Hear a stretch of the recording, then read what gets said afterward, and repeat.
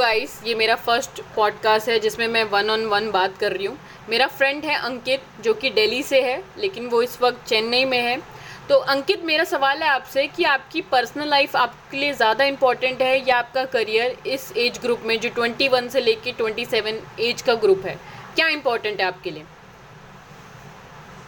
तो जैसा कि 21 और 27 ग्रोइंग एज है, तो मेरे हिसाब से यहाँ पर करियर ज्यादा इंपॉर्टेंट है पर्सनल लाइफ से। आपने करियर को ही क्यों चूज़ किया अंकित? क्योंकि जिस ग्रोइंग एज में अगर हम करियर चूज करेंगे तो बाद में बहुत ही प्रॉब्लम आ सकती है, क्योंकि पर्सनल लाइफ आती जाती रहेगी।